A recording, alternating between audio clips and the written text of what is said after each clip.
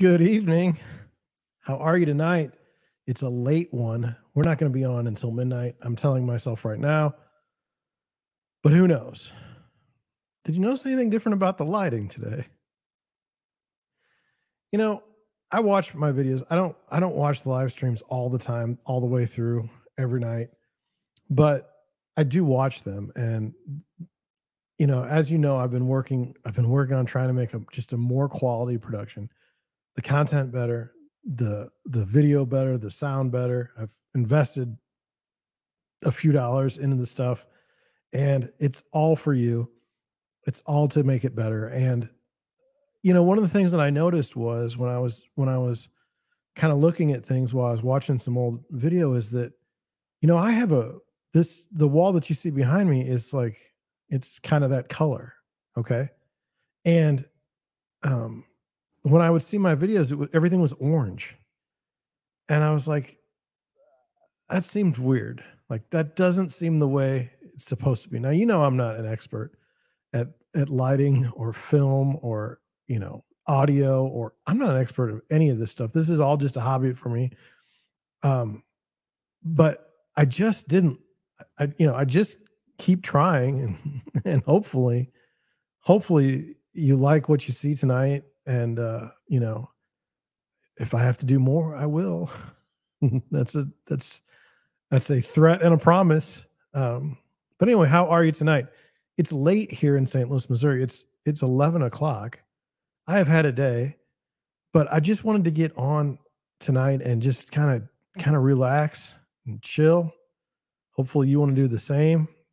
Hopefully, you've been through all of your ordeals today. We're going to go through mine because it was just, as I was telling you yesterday, I'm feeling good. Like I've been feeling good this week. Like I feel like I can handle setbacks. And then today, it's just like I had setback after setback after setback. We'll go over that. We're 2 minutes in. You're probably wondering, like, what did I just stumble on? Well, you stumbled on the Deer Road Realty live stream. Um, I'm your host, John Shank. I'm the founder and managing broker of Deer Road Realty in St. Louis, Missouri. We're a small residential real estate firm. We help buyers buy homes and sellers sell theirs. At night, during the day, we do the Deer Road Realty live stream. Anytime I can get one out, we do the Deer Road Realty live stream. What is that about? Well, that's about current events. It's kind of the way I look at things. We talk about housing. We talk about the market. We talk about, strategies and things like that to help you be a better buyer or seller whenever you decide to make that leap. But you don't have to. You don't have to be an active real estate. You don't have to be an active buyer or seller to watch the program. In fact, um, you can just watch me for me. Oh my gosh. So, you know, we're on like 7 platforms now for streaming. We're on YouTube. That's where I started. Well, we've got the Facebook thing going. We got the Facebook Live going. We've got Twitter. We're doing it at Twitter, and we're doing it at the Deer Road Realty and Friends website. Go to latest stream when you go there. I just see in my notes that I don't have it set up right, and I'll have to make some changes in my notes for tonight. But I don't think I'm writing notes when I get done. It's going to be late, and I've got stuff to do. So let's go over today. Now, look, maybe you had a terrible day. Okay, I feel bad for you. I get it. I don't know that my day was terrible, but I just wanted to run through it because it didn't go the way I wanted it to be. I honestly wanted to have a live stream around noon. Noon.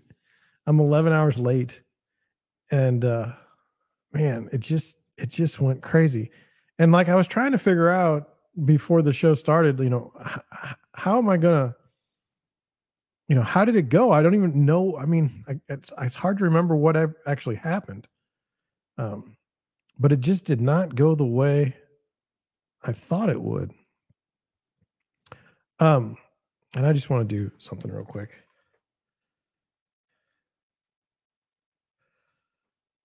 Show everyone that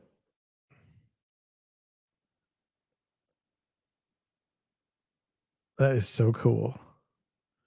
Okay, good. Um, Anyway, let's get started with this morning. Got up, everything was fine.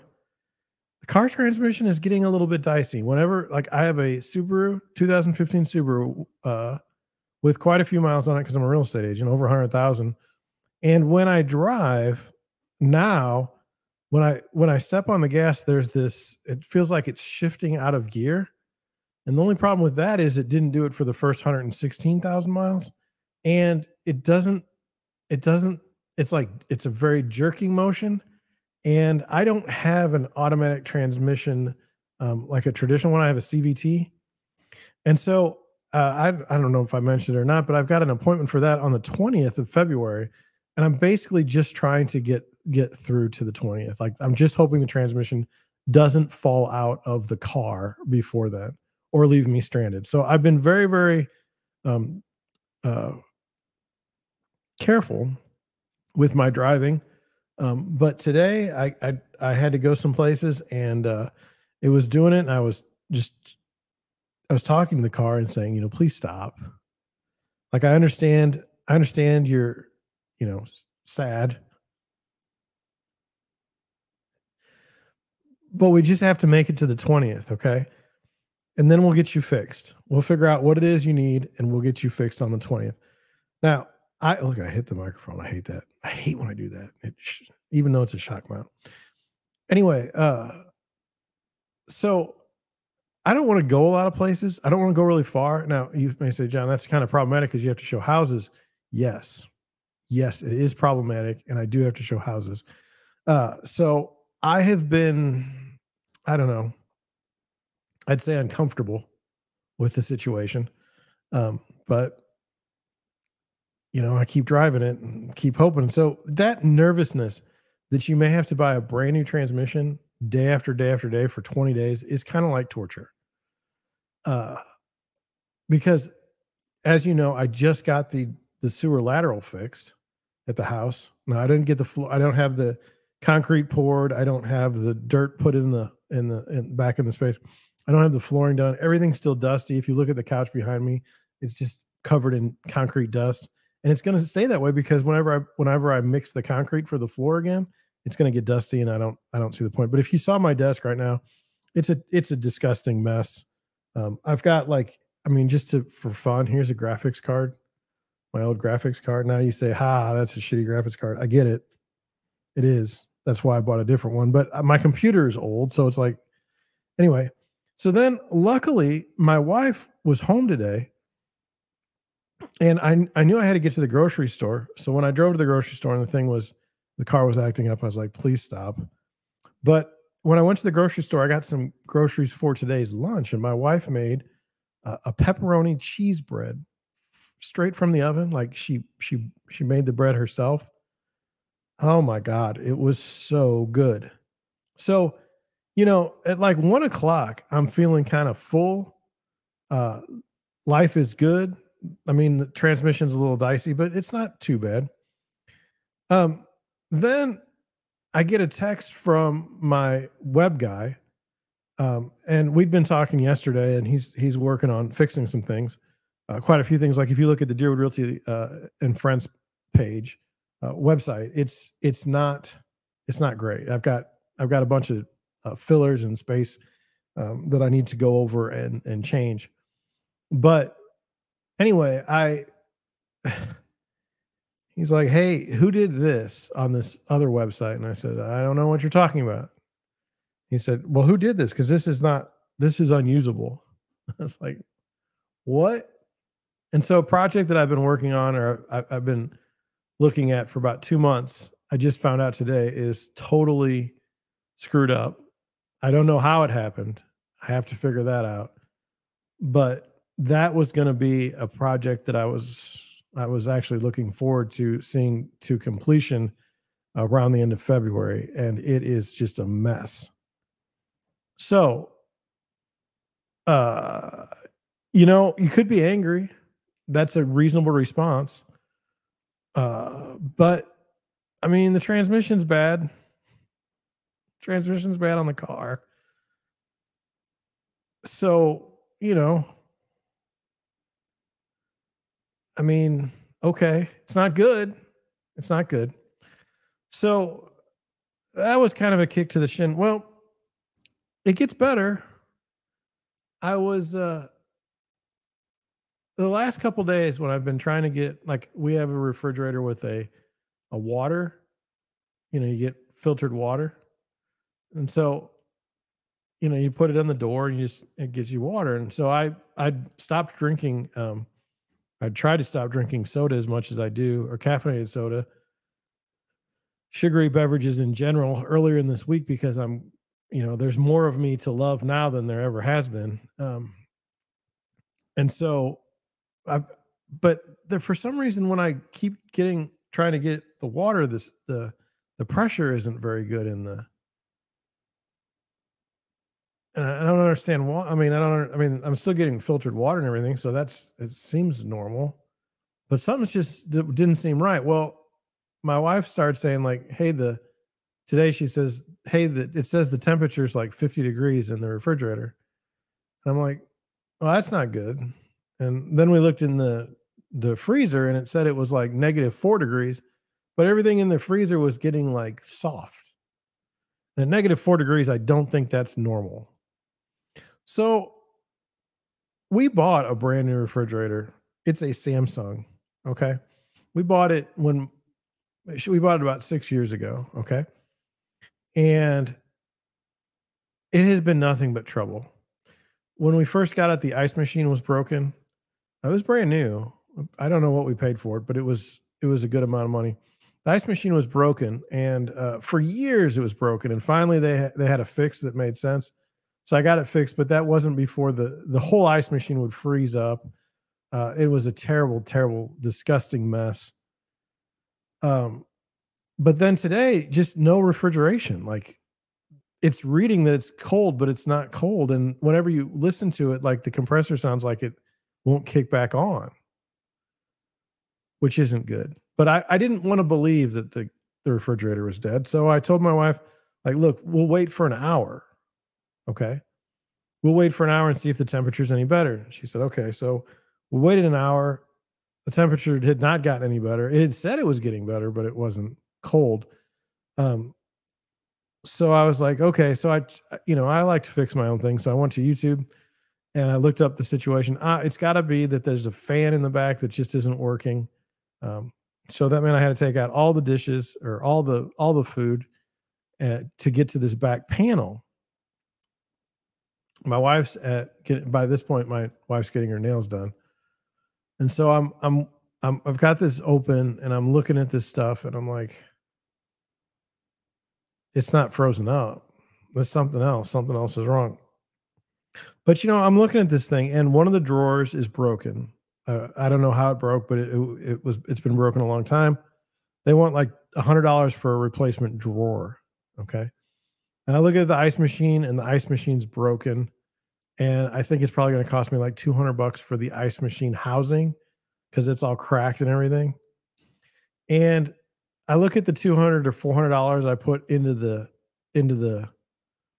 motherboard to change it out and make the repairs that I had to make inside the um, refrigerator over the years. And I'll tell you something. I just don't like the refrigerator at this point. Like, we're not friends. It's not reliable. Uh, in fact, I have a uh, I have a refrigerator in the basement that I bought in 2007. It has never let me down one time. It has never done anything wrong. It just continues to run with no issues. And yet the nice stainless steel fancy dish or fancy refrigerator upstairs isn't working. So I took everything out. When I was taking stuff out, something had spilled on the plastic underneath this shelf I had to take out. So there's all this gooey, it smells. And I still can't believe that the refrigerator would be dead, because how can you have a dead refrigerator? And then you say, and then we'll talk about it, between the two of us or the four of us or however many people are here tonight. How, like, if I feel like I got about $600 on top of the 18, or probably 1,800 we spent on the refrigerator in the first place. So now I'm supposed to call a service person to come out. Just the service call alone's $100. No offense to the guys trying to make money. I don't begrudge you for that. But now I'm going to spend that kind of money for someone to come out and tell me that the compressor's out. I don't have it under warranty anymore. It's time for a new refrigerator. Now, I don't want to buy a new refrigerator. You know that my floor is destroyed in my house, the basement floor. You know that my car on the 20th, they're going to tell me that they're going to tell me that the transmission's dead. We know that there's a bunch of other things I need to buy after all this terribleness. Valentine's Day is coming up. I mean, money is just flying out of the house. So does it behoove me to get a new compressor for this stupid thing? I would still have to get a new shelf, or I'd have to get a new drawer. I'd still have to get a new ice machine. It just doesn't seem to make any sense at this point. So, with the wife, we looked at some new refrigerators. We haven't gone to any stores. We just looked online. Similar to buying a house, you look online first. And so anyway, so that took up much of the day. That was a kick to the teeth. I went and I got a phone call from some new first-time home buyers that are just starting their search, which honestly, like, I love helping first-time home buyers find their first home. I love it. I just got done helping a group buy their first house, and I was kind of sad that they're moving on. I'm happy for them because they've got the house that they've wanted, but now I'm starting anew, and it's a great thing. So here I'm having like these positive things, the bread, new first-time home buyer, but I'm having these horrible negative things, the transmission, the refrigerator.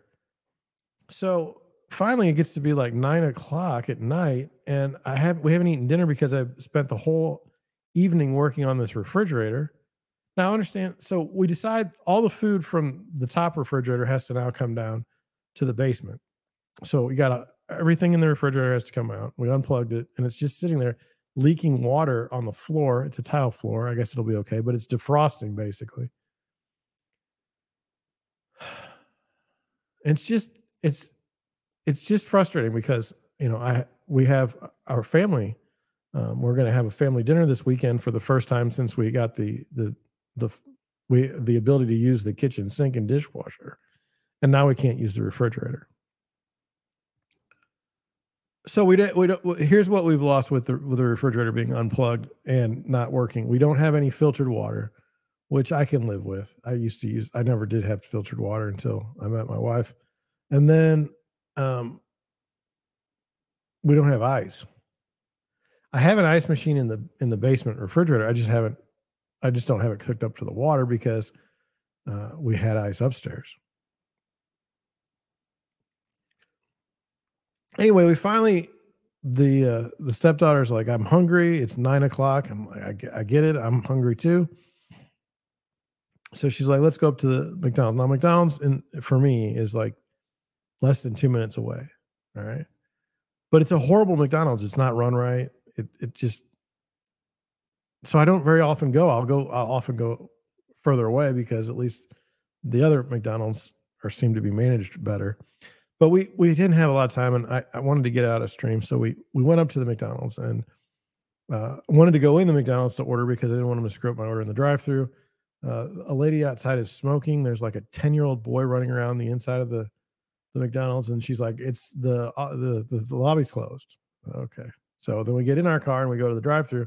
Sit in the drive-thru. There's 2 lanes. One isn't occupied, so we go to the second one, and then we just sit there. No one comes and gets our order, or, no one calls in. When you look down the line, okay, there's no one in line. Okay, there's nobody even there. It's just me and another car just sitting there, and they're not closed. It's just they don't care, and I get it. I understand. They just don't care. And so I said, should we just go to a different McDonald's? And she's like, yes. And so we went to a different McDonald's. They took our order. We were done in like 10 minutes. I don't understand why this McDonald's can't get its act together.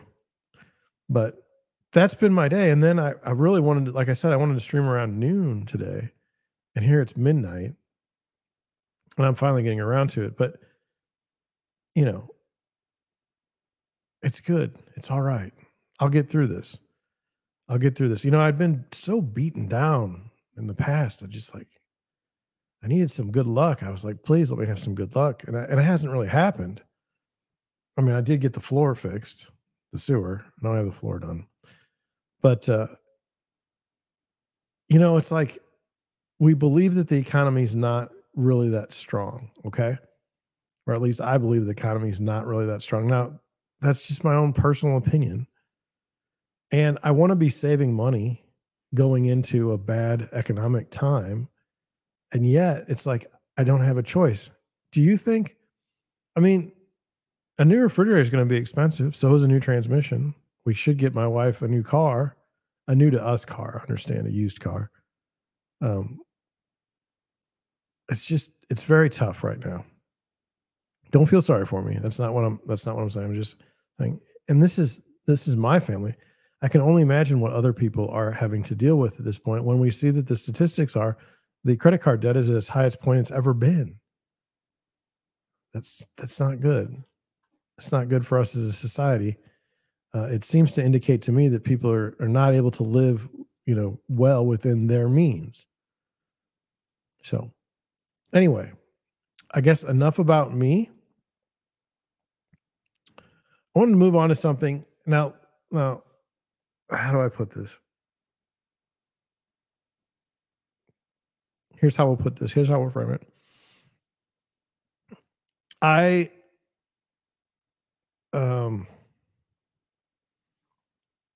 politics ruins everything. I hate what's become of politics, but I still pay attention to it. And I don't know if you guys saw. Well, what I wanted to say is that politics is performative today, and what I wanted to say, the performative definition that I want to use is made or done for show, as to bolster one's own image or to make a positive impression on others. It's all for show. And the way I wanted to explain it is I don't get, like, my views on YouTube or my views anywhere.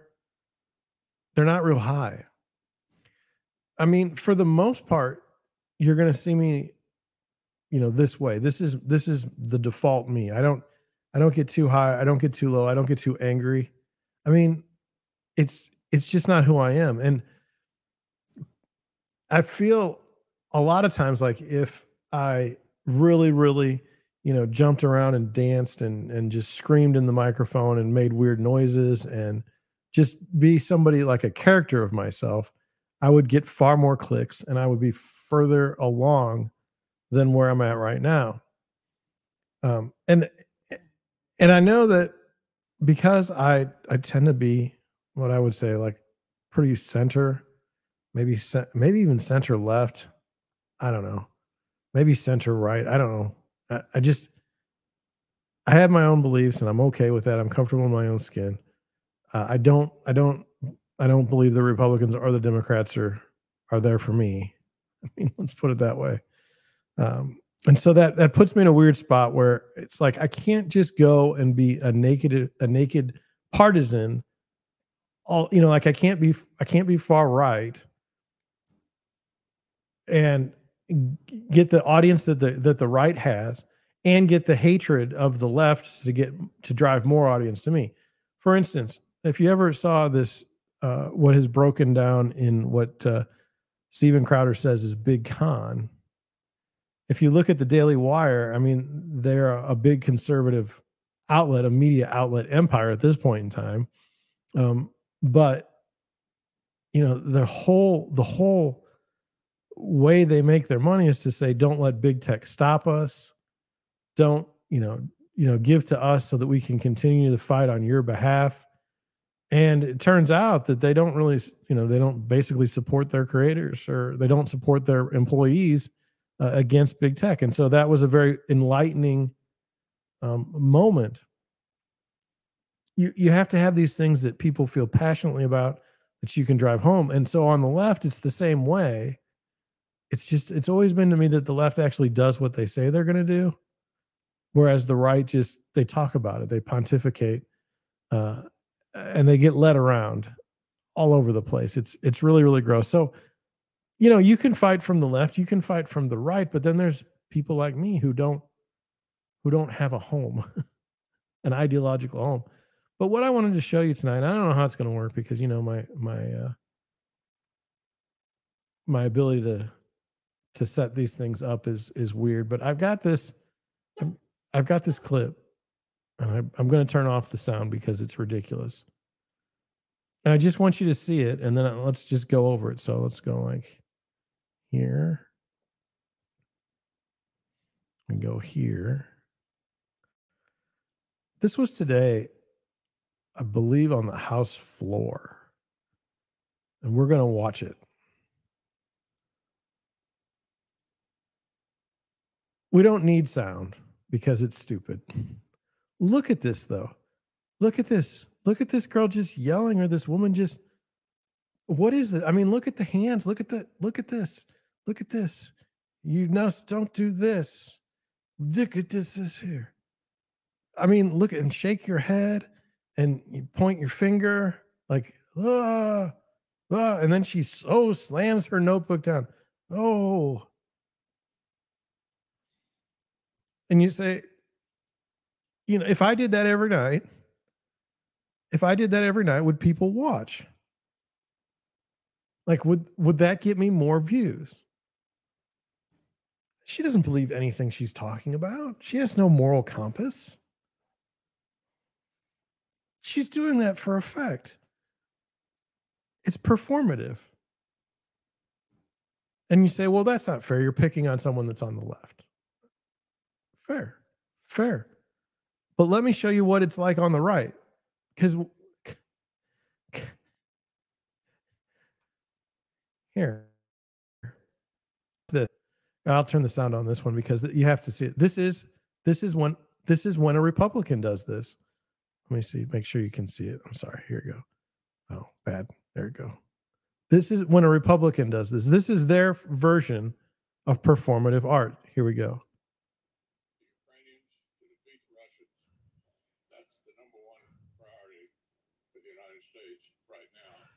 Yeah. Oh, yeah, sure. See what. Yeah. Right. Do this. This helps. Some sort of Cobra. It's not the number one priority. People want to be able to afford just living, and you're just funneling money to Ukraine like crazy. It's a big boondoggle, and it's gross. But understand that this performance, it's just, how do I put it? That is a Republican talking to his base. Okay. That's a Republican saying, look, like, we're composed. We're very, very intelligent. We're not going to react in some strange way. We're just going to go and take your money, take your hard-earned tax money, and we're going to give it to another country. Okay. You have $5 a dozen eggs. Okay. You have high credit card debt because everything's way more expensive than it was. We don't give a damn about you. We're going to take this money and give it to some other country. Okay. Because then we can funnel the money back to us, which is all this is. It's a freaking Ponzi scheme like I've never seen. All right. That's the bottom line. But notice the way it has to go. The Democrat, the left, they have to be animated, appeal to the emotions. Really, shake your fist, point your finger at somebody, stomp around a little bit. Everyone likes a good stomping. But on the right, you have to act like you're very, you can't do any of that stuff and get away with it, right? You have to be composed. We're stealing your money, but we're just going to pretend that we're not, right? It's absolutely ridiculous. I hate it. I despise it. These people are not working for the American public. And I don't know when the last time is that they have been, but it's just gross. And so I was shocked what I saw. This AOC, she was crying about the kids in the cages. And then, all of a sudden kids in the cages don't matter when it's a different president. And then, this McConnell with, he's just a mess. Just it's all disgusting. Um, so performative, performative. But, I need more subscribers. Am I going to go down the path of hardcore politics? No. No. But I did just want you to see what I saw, so you know what I was thinking. All right. With that, we're going to head on over to Deerwood Realty STL.com. What are the mortgage rates doing? I know what the mortgage rates are doing because I checked this earlier today. Well, you look at that, the 30-year fixed is below 6%. It's for the first time in months. They say, I don't know exactly. Yesterday we're saying it's 6.04, so it went down 5 basis points. Anything below 6, if we could get 5.5%, you're going to have a housing boom, which is not good. Not good for buyers, not good for sellers long term. This market is weird.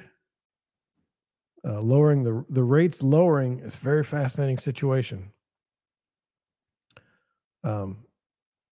There was a huge spreads between the Fed's borrowing rate and the 30-year mortgage fixed.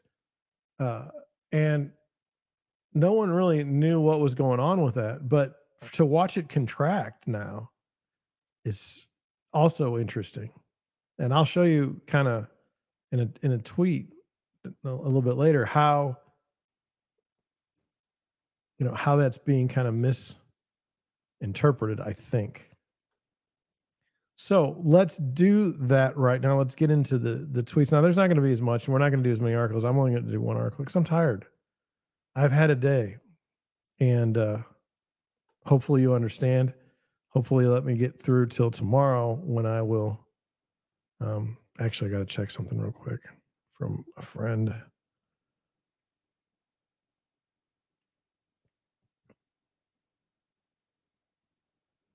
Sorry.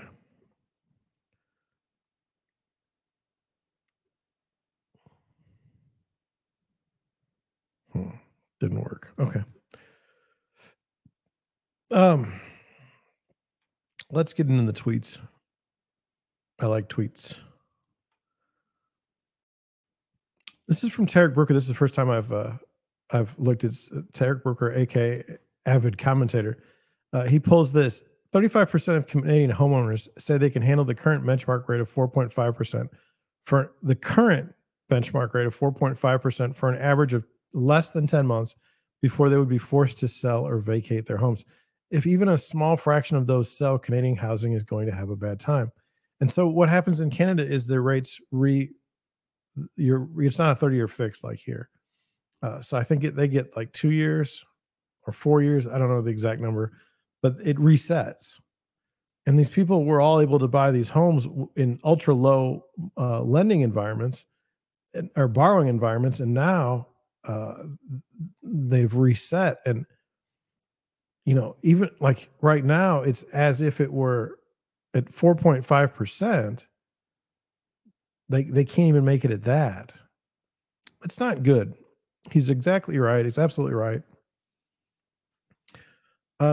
Do I think the same thing? See, that is one difference between the United States and the other, world real estate market. So Canada has the reset, and I know that London, England, not London, but England itself has a mortgage rate reset. So you may come in starting at a low rate, but then it resets like every 2 or 4 years, I think, on a 30. So it's not really a 30-year fix. See, the United States, we've got this really weird situation where, you buy a house like you have been for the last 2 years with interest rates in the 2s and the 3s. Okay. You can buy an awful lot of house. Now, what that did was inflate housing prices to be, absolutely ridiculous. But those people in those 2 and 3% interest rates are not going to move out of them.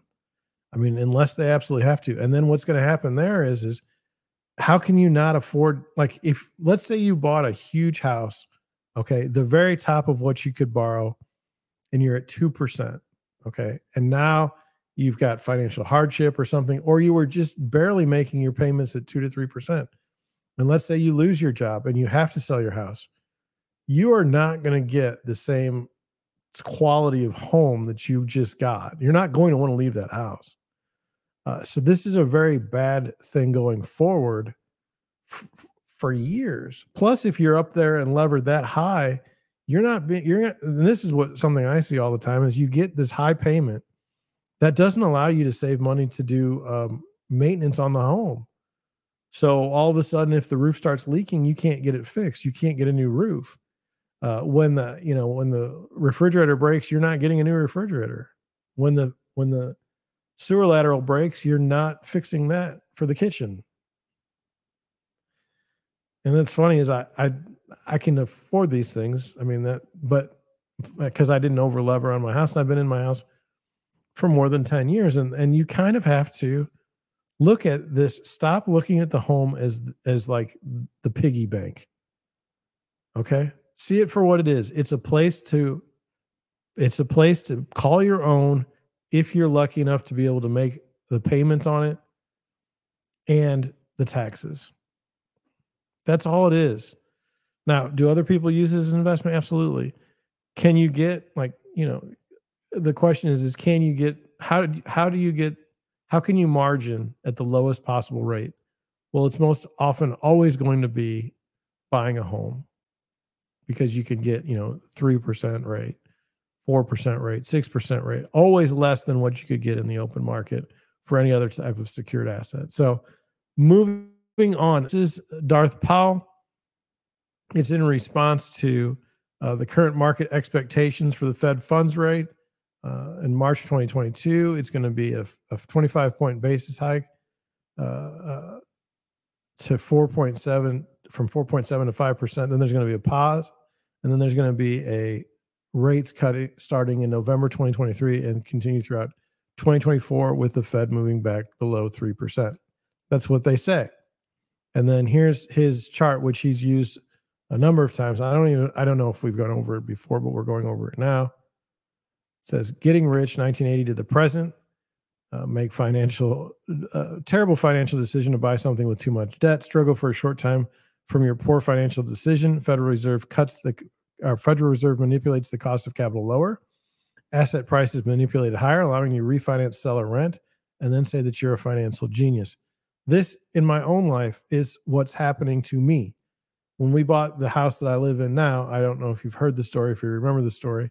I had a neighbor across the street come over and ask me if I really paid what I did for the house.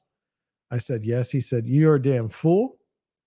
You have cost us all. We were all going to have to pay higher property taxes because of what you paid. And this is ridiculous. Oddly enough, 10 years later, he put his house on the market. It did not sell for the price that he listed it for because he had never done any work to it and he was an original owner. And so that house was terrible inside. He ended up selling it to an investor who flipped it for a nice tidy profit, but it was at his expense. And so, moral of the story, buy a house that you like, live in it for a long time, let things take care of themselves. I don't know that this is going to change. I don't know that this cycle is going to change. Okay. I really don't. It seems like every 10 years we have a housing bust at this point. So anyway, this is PK on Twitter. The inversion of the 3-month to 10-year yield has predicted all of the previous 8 recessions without any false signals. Maybe this time is different, but probably not. And that's just it. I mean, the yield curve is inverted. You got 2000. There was a recession. I remember that. I lived through it. That's when I graduated college. Great timing, let me tell you. Watching my stepson graduate college during very, very tight unemployment, 3%, he's just like, having a great time. Just he can pretty much name his job and get it. And I'm sitting there when I graduated college, like they weren't hiring. No one was hiring. It was terrible. Absolutely terrible. And then in 2006, that's when we lost our first. We were investors. how I started an investment company, and we lost everything flipping houses then. So when people ask me like, or people tell me like, you don't understand how to flip houses or anything like that, I just find it funny. You learn real quick. You learn when you lose everything. Like, hey, mm, flipping houses is kind of dangerous, right? So then I picked myself up and everything, and then we got 2019, which would be pandemic related, no question. And now we've got the big one. Um, it will be interesting to see what happens in the next couple of months for sure. I thought this was interesting. This is from Fortune magazine. Now, look, Fortune magazine has Lance Lambert running the real estate show over there, and he's good. Like he knows what he's doing. So I uh, I I know their real estate coverage is solid. I don't know about the rest of the publication. Sometimes it seems to me they're, you know, doing a lot of clickbaity stuff, and their titles are clickbaity. But here's one that I thought was interesting. It says the rate increase will likely make it even costlier to borrow for homes, autos, and other purchases because the Fed just bumped up interest rates. But as I showed you, interest rates have actually dropped the last 2 days since the announcement. Um, Most people think that when you raise the borrowing rate, the Fed funds rate, that mortgages, 30-year mortgages follow suit. Well, it hasn't been that way. If you look at the chart, um, let me see here. Let me see if I can get to it real quick. Oh, I went to the wrong page. I'm sorry, guys. Here, let me go over here.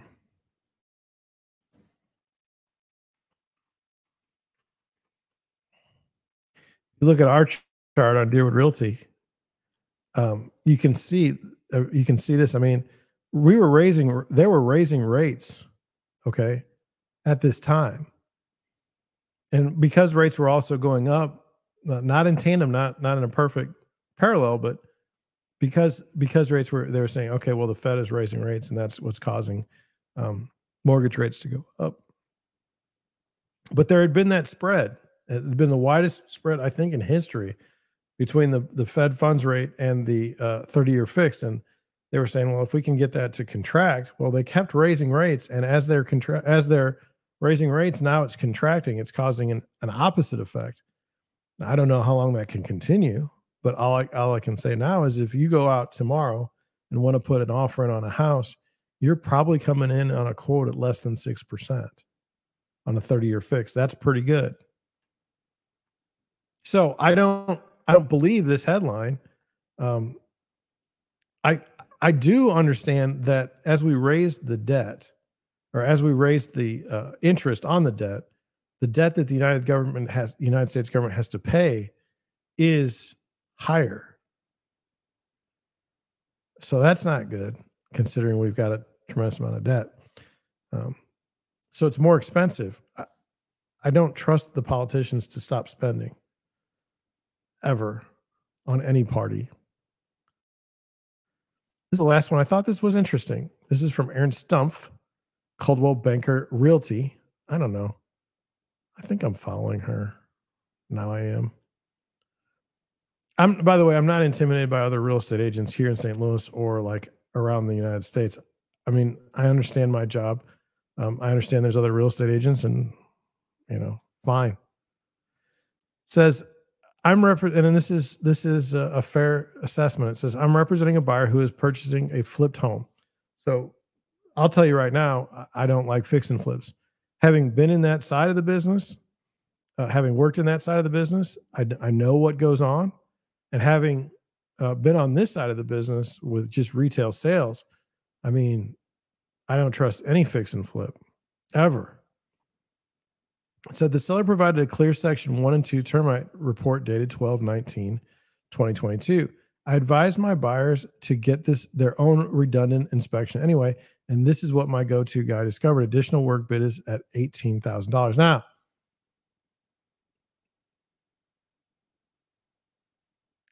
I want I want to talk about this in a certain way, a certain amount of framing.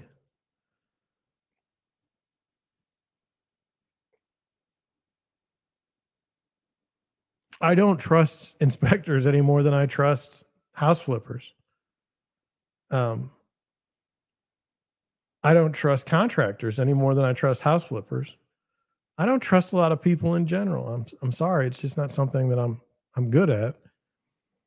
Um, so in this case, it's possible that the guy that did the second inspection did find something, but it's also possible that his quote is ridiculous.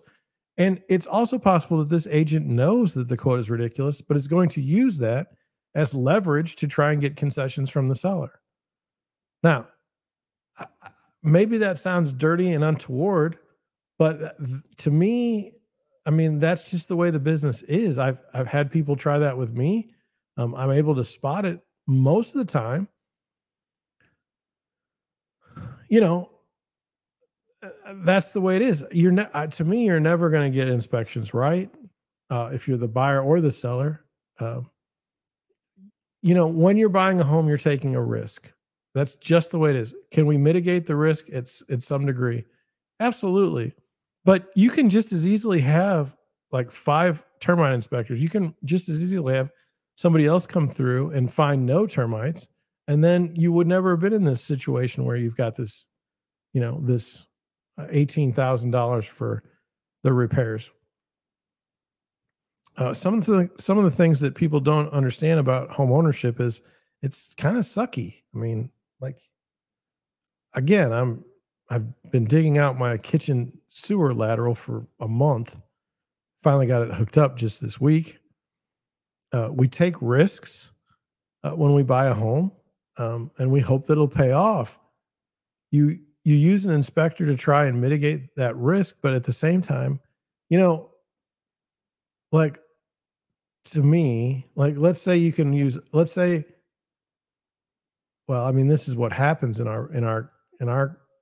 St. Louis is some of the bigger teams will have contracted out with an inspection company, and the inspection company, they'll recommend like 17 different kinds of inspections, which will raise the rates for the inspections to be like, 2% of the home sale price. I mean, just ridiculous numbers. That's too high. Let's just say between like more than $2,000 to do the inspection. And then, obviously the buyer's going to want at least 2,000 from the seller because they want to cover that. But even more than that, like in a hot market, there are things you can do as a buyer. Like if you get a general building inspection and it shakes out, if you see that and the guy notes that there's termite, what do you say? Mitigation has been used. You can see like little holes drilled into the foundation. Maybe that's not something that you need to get right now. Maybe down the road, if you want a termite inspection, you get it. Radon. How much does it cost to fix radon? Not that much. If you got a decent quality guy, that might be something you might want to test on your own. Your offer has to be better than somebody else's for you to get the house. And so you got to put that all into perspective. Also, you have to, as a real estate agent, talk to your buyers and come up with an understanding of what they are comfortable with, what they will accept, and what they won't. That's something I think that gets lost on a lot of people is, some buyers just think that the house is going to be perfect and they're only going to buy a perfect house. That perfect house doesn't exist. So anyway, I just wanted to kind of not play both sides, but just give you some insight as to what I see. Now, by her tweeting this, it's like, look at what a great thing I did for my buyer, right? Oh, you're really good for your buyer, which I think was the intention of the tweet. Let's get to our article. I'm not going to do the other article. That's for tomorrow night, but let's get to this one here. I thought this was interesting. It says the 2023 housing market is looking up. Now, I don't know what that means. Like, was it down before? Really? Oh, man. Maybe I screwed that up. There. I probably missed half of my tweet on the repair. But anyway, 3 things that should give home buyers real hope. So what I'm reading from this is that home buyers had no hope. Well, that's not the way it went, really. There's been a couple months here where you could buy a house and stand a good chance of getting it without even bidding more than asking. It says after suffering all-time lows during the COVID-19 pandemic, the supply of homes for sale has rebounded with a bang. January marked a whopping 65% more real estate agents than the same month a year earlier, according to a recent inventory report from Realtor.com. Doesn't really mean anything. It was such an odd time in the past.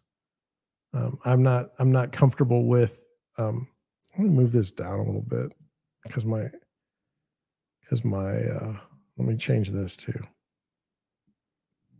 My autofocus is like not happy with me. So let me just raise this like this. There's got to be enough space between me and the microphone so that the focus doesn't freak out. Hopefully that works. Sorry to cut you off in the middle of the show. It says, and while home prices are still up year over year, they declined from the pandemic peak. January's median home list price clocked in at 400,000, holding steady since December, but much lower than June's high of 450 or 449. Okay, that's good. It says in addition to the deluge of homes for sale at more reasonable prices, mortgage rates are also down from their 20-year high, which broke 7% in November. For the week ending January 26th, Freddie Mac found that rates for a 30-year fixed rate loan averaged a mere 6.13%. And if you go to today only, you were at below 6%. These three things, lower mortgage rates, stabilizing home prices, and a glut of listings, spelling a long overdue opportunity for home buyers to jump in the market and snag a deal. I do not believe that there are a glut of listings. In fact, with my new buyers, I did take a look at their what would I say? Their wants, okay, what they want in a home, price, features. Ran a report on a pretty huge swath of St. Louis, and there's like 24 listings total, and of those, there's like 2 or 3 that have been on the market for more than 4 days. So I have to disagree with the national real estate market consensus, at least as far as St. Louis is concerned, in the surrounding areas. It's still very, very tight here inventory wise. The fact that mortgage rates are down from their November highs means that today's home buyers aren't paying quite as much as they did before, says Daniel Hale, chief economist of Realtor.com. But yes, that causes problems with comps because sellers are using comps from when rates were 2% 6 months ago. 2 to 3%. They're not using the rates when they were 7%. So it's problematic. It says, plus mortgage rates may dip lower still. Now, we read from Fortune that the Fed is raising rates, borrowing rates, and that in theory, housing rates or mortgage rates should follow that path, but they didn't so far. So what's going on? It says, further declines in inflation are expected at this point, but if they register faster than expected, that could mean a further drop in mortgage rates. That would bring back purchasing power for buyers and help close the current gap between what many sellers hope to sell for and what many buyers are willing to pay. Now, see, I don't want to go back to that market on either side. It wasn't good for the buyers, and it was great for the sellers unless they had to move. If you became an eventual buyer, it was no good for you either. I don't ever want to see that mania again. It was terrible. Do you know what it's like to tell people that they didn't get a house, 7 and 8 times, and they had bid like $50 to $60 to $100,000 over what the asking price was? It's soul crushing. It's soul crushing. An interesting year for real estate. It says, yet the unpredictability of what interest rates might do next has many buyers and sellers nervous about forging ahead.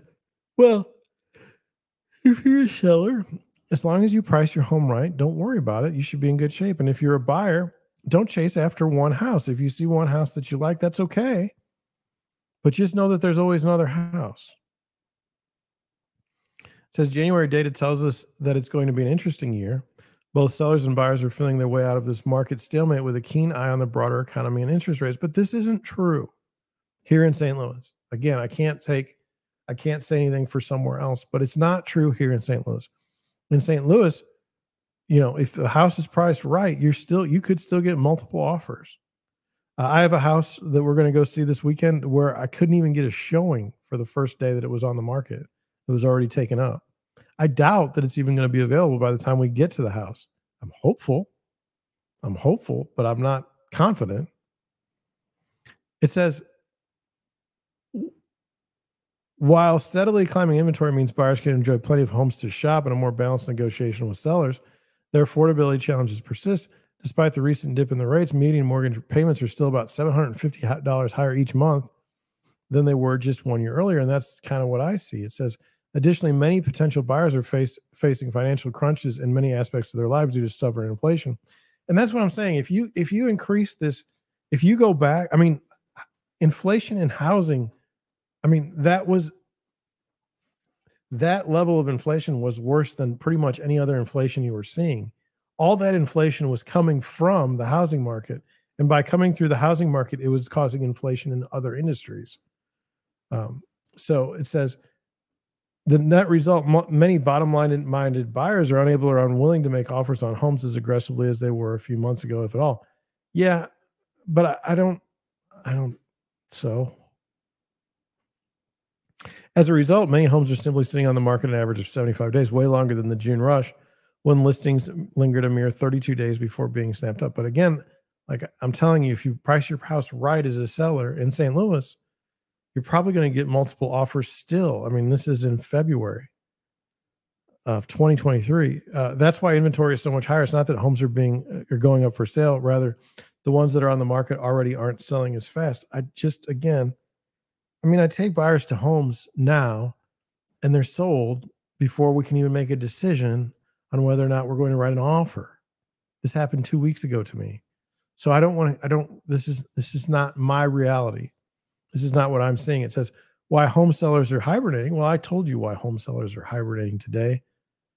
They're hibernating because, again, if they've got a 2 or 3% interest rate, they don't want to move.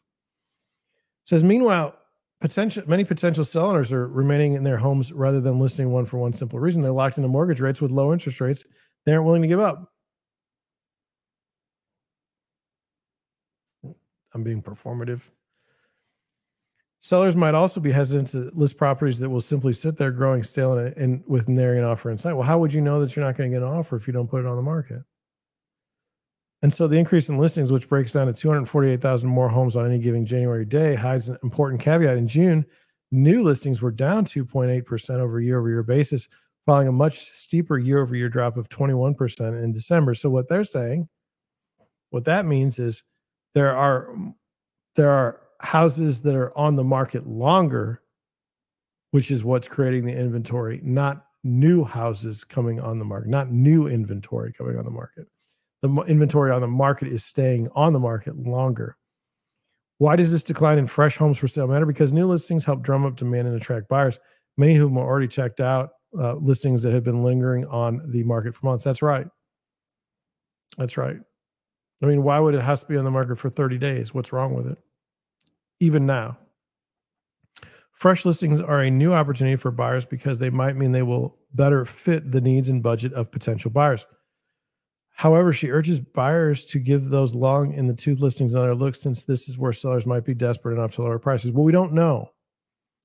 We don't know. And so we could be going to houses and wanting to write lowball offers only to be shunned by the seller because they still believe it's a strong market.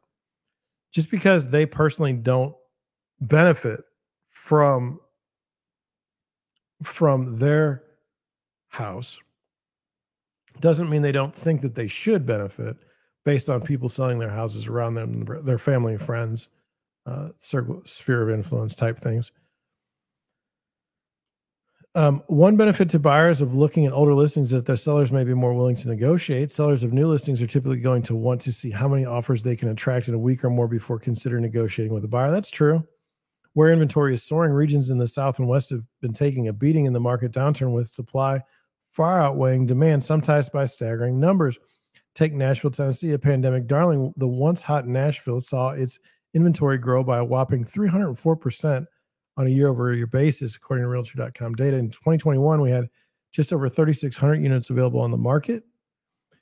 At the end of December, we had just over 8,200 units. So they've got more. It says Copeland explains that there are several factors at play in the rise in inventory. One is pricing, with home sellers still putting homes on the market for $25,000 over comparable properties. That's ridiculous. Sellers aren't being as realistic with pricing straight out of the gate. When you couple that with higher interest rates, it causes a slowdown. I agree with that. Hale agrees with this on the ground assessment. What we see in the data is that while home sellers are more likely than a year ago to reduce their asking price, the majority of home sellers are still not making reductions. That's right. I mean, they saw their neighbor sell a house for X. They want to get more than X. It's like a natural feeling. It doesn't matter. Like if I go right now, if someone calls me for a listing appointment, they're going to say, how much do you think we can sell this house for? And I'm going to be kind of on the low end. Okay.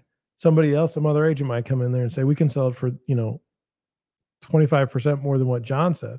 They can't. They're not going to. My listings are great. But that doesn't stop people from being greedy and wanting to have more. It's that greed and that feeling of pride of getting the highest price in a neighborhood. It's like a drug straight to the brain. I mean, it's just amazing. What will happen in the housing market year ahead? Well, we don't know. We don't know. There could be global problems. We really don't. I mean, so this is just speculation. It says to get the market moving again, which again, to me, the market's moving just fine. Leave it alone.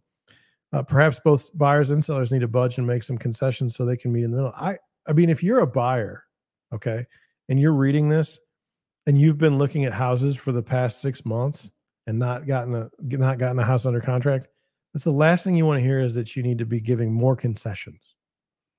Like you're done with giving concessions. It's your time to buy. With macroeconomic conditions continuing to shift and adjust, it's more important than ever to focus what you can control and on your individual goals. That is absolutely right. When you go to the marketplace, everything has to be looked at through a lens of, is this the right decision for me as the buyer? How am I impacted by this decision to purchase or to move along to a different home? As a seller, you can't create more buyers, but you can price appropriately for the buyers that are in the market. 100% right. Very hard to do for one's ego. As for buyers, don't forget your negotiating power as the new year gears up rather than letting high listings prices. Wait a minute. As for buyers, don't forget your negotiating power as the new year gears up rather than letting high listings prices push them past what they can afford. As a buyer, you can't set the market price, but you can determine what you're comfortable paying and make the best offer you can on a home that fits your needs and falls within your budget range. Yes, but I would argue that as a seller, you also can't set the market price. You're at the mercy of buyers buying your home. So yeah, I don't really agree with this article in any meaningful way.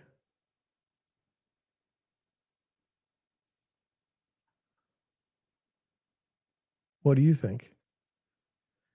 You should put it in the chat. You should put it in the comments. Let me know. Well, I was able to live stream. It's now the next day. I hope you enjoyed the stream. I should be around tomorrow.